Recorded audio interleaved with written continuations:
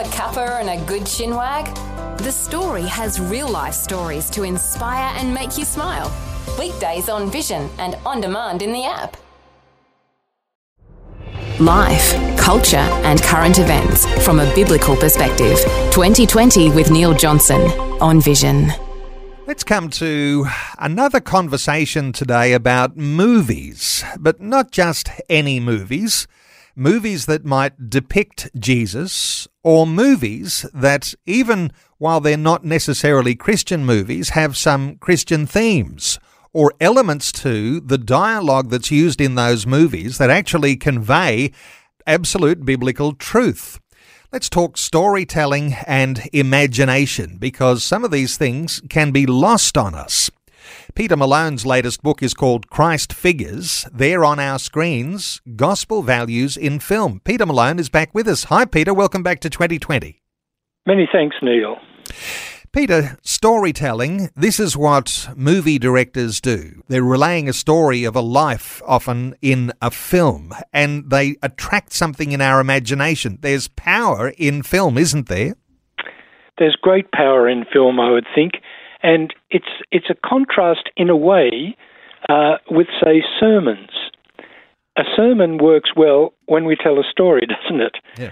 But if we just give a kind of intellectual lecture, maybe the congregation or the listeners can say, well, yes, that's true, but whether it touches them, I don't know.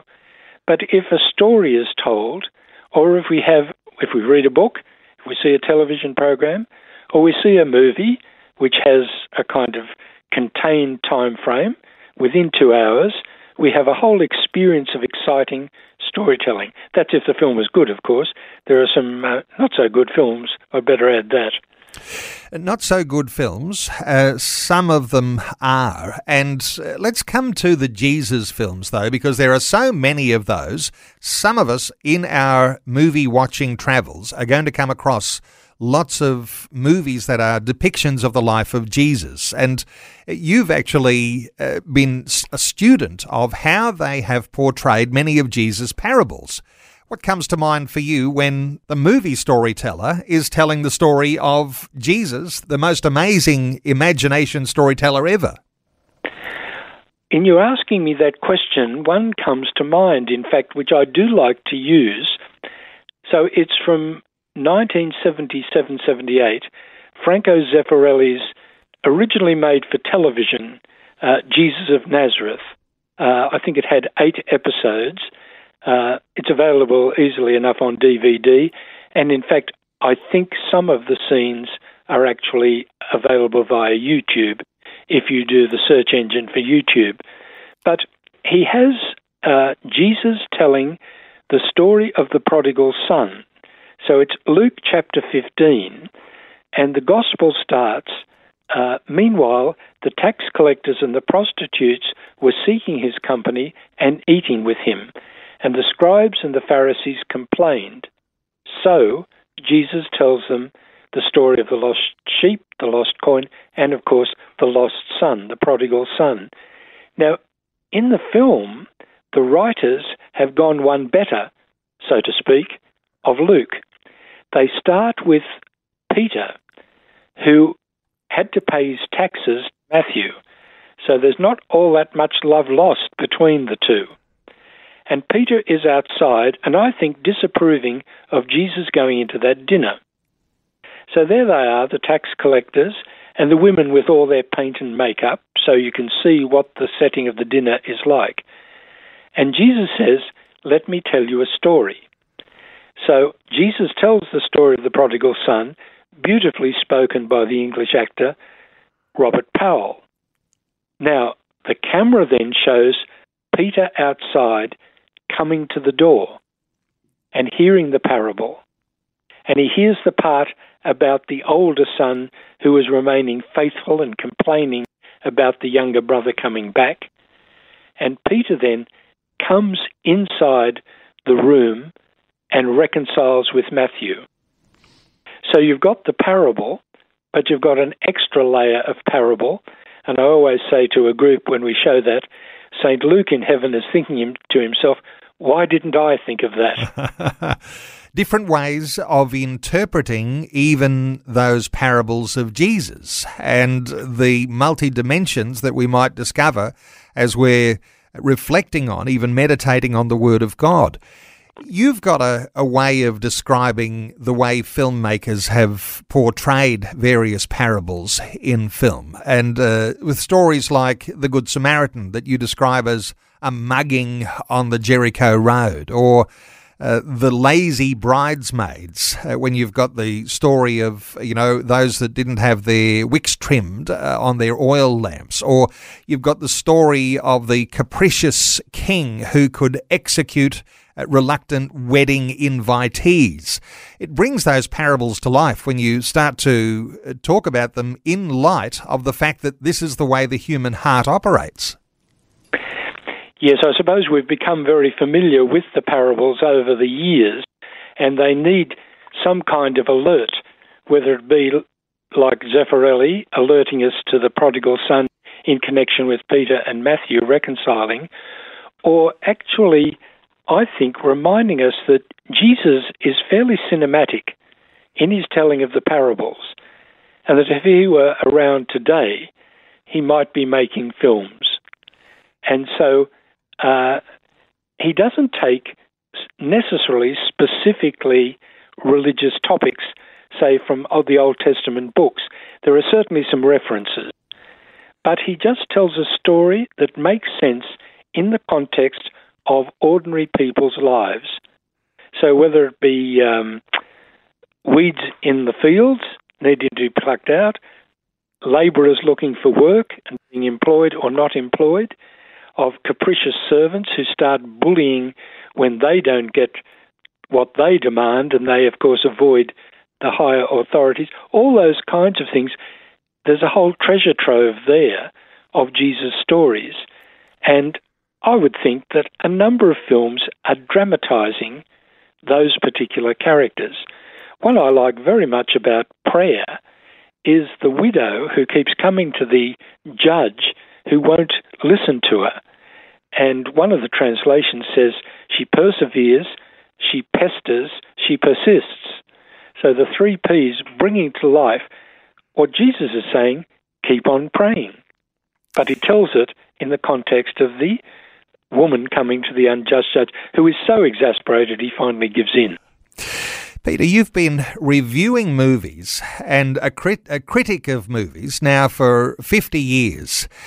There's a sense in which if we're talking storytelling and imagination, there's something special about the current generation. And I'll get your thoughts here because as an octogenarian, someone who's in your 80s, today, everyone is potentially a filmmaker because we carry around these little devices in our pockets and we can make our own films, and so many people do make their own creative films.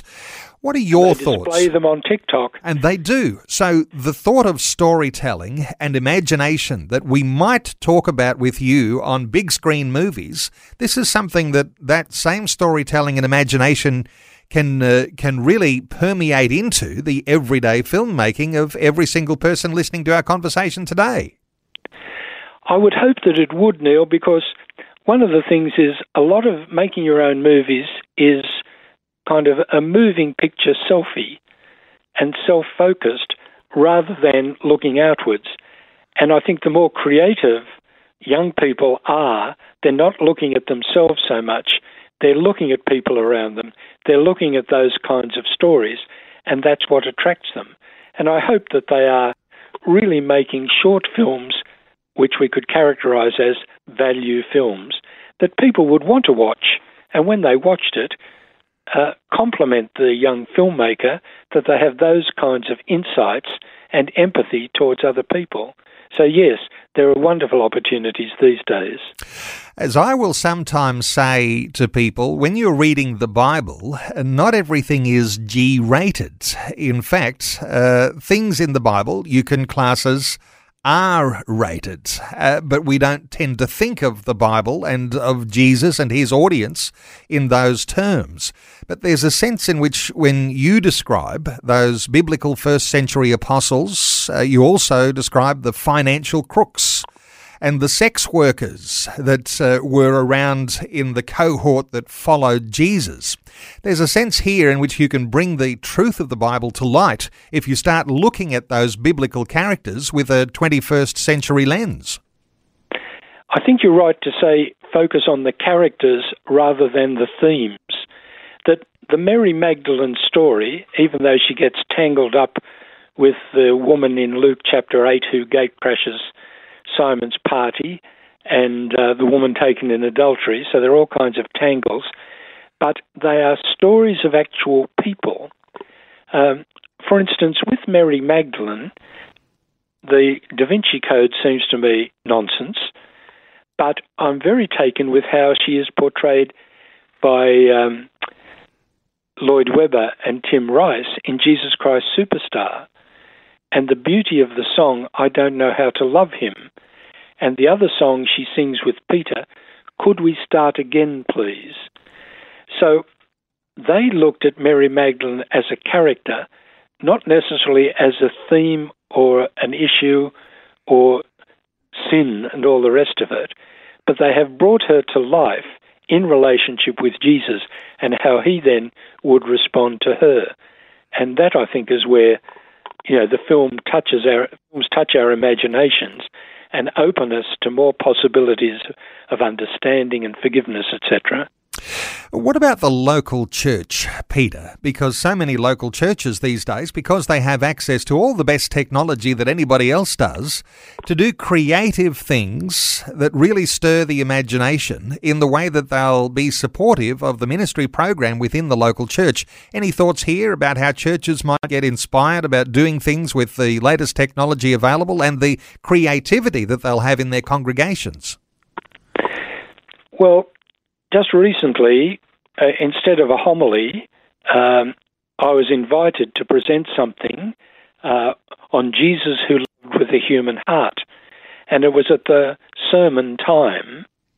And a couple of years ago, in the same context, I had used a series of pictures of Jesus, from the classics to the pious to the more creative. And it enabled people to, just as they looked and listened, to reflect on their own attitude and relationship with Jesus. So using then the film clips, the one I liked is the one I mentioned about the telling of the prodigal son, but some of the others I like very much. The Agony in the Garden song from Jesus Christ Superstar, where Jesus starts at the bottom of a mountain and climbs the mountain with the tension in the lyrics and the music to a kind of primal scream where he's suffering, but then he surrenders. Now, if you show that, and I think it goes for 6 minutes, it's an extraordinary experience compared with my just verbal description in a few moments of that very scene. So the technology enables us to watch, to hear, to participate, rather than simply to listen. Amazing ways of being creative in the way you think you will portray the person of Jesus, the message of the gospel, the values of the Bible.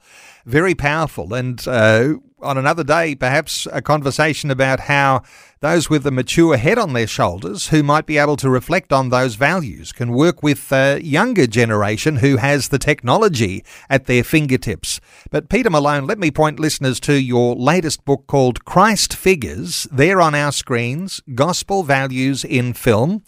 You've written another book called Dear Movies, and there's others too that listeners will be able to connect with. They can simply Google Peter Malone and find your website. They'll also be able to get your book, Christ Figures, available at online booksellers. Peter Malone, thanks so much for sharing your thoughts and your heart with us once again today on 2020. Neil, thank you very much. Thanks for taking time to listen to this audio on demand from Vision Christian Media. To find out more about us, go to vision.org.au.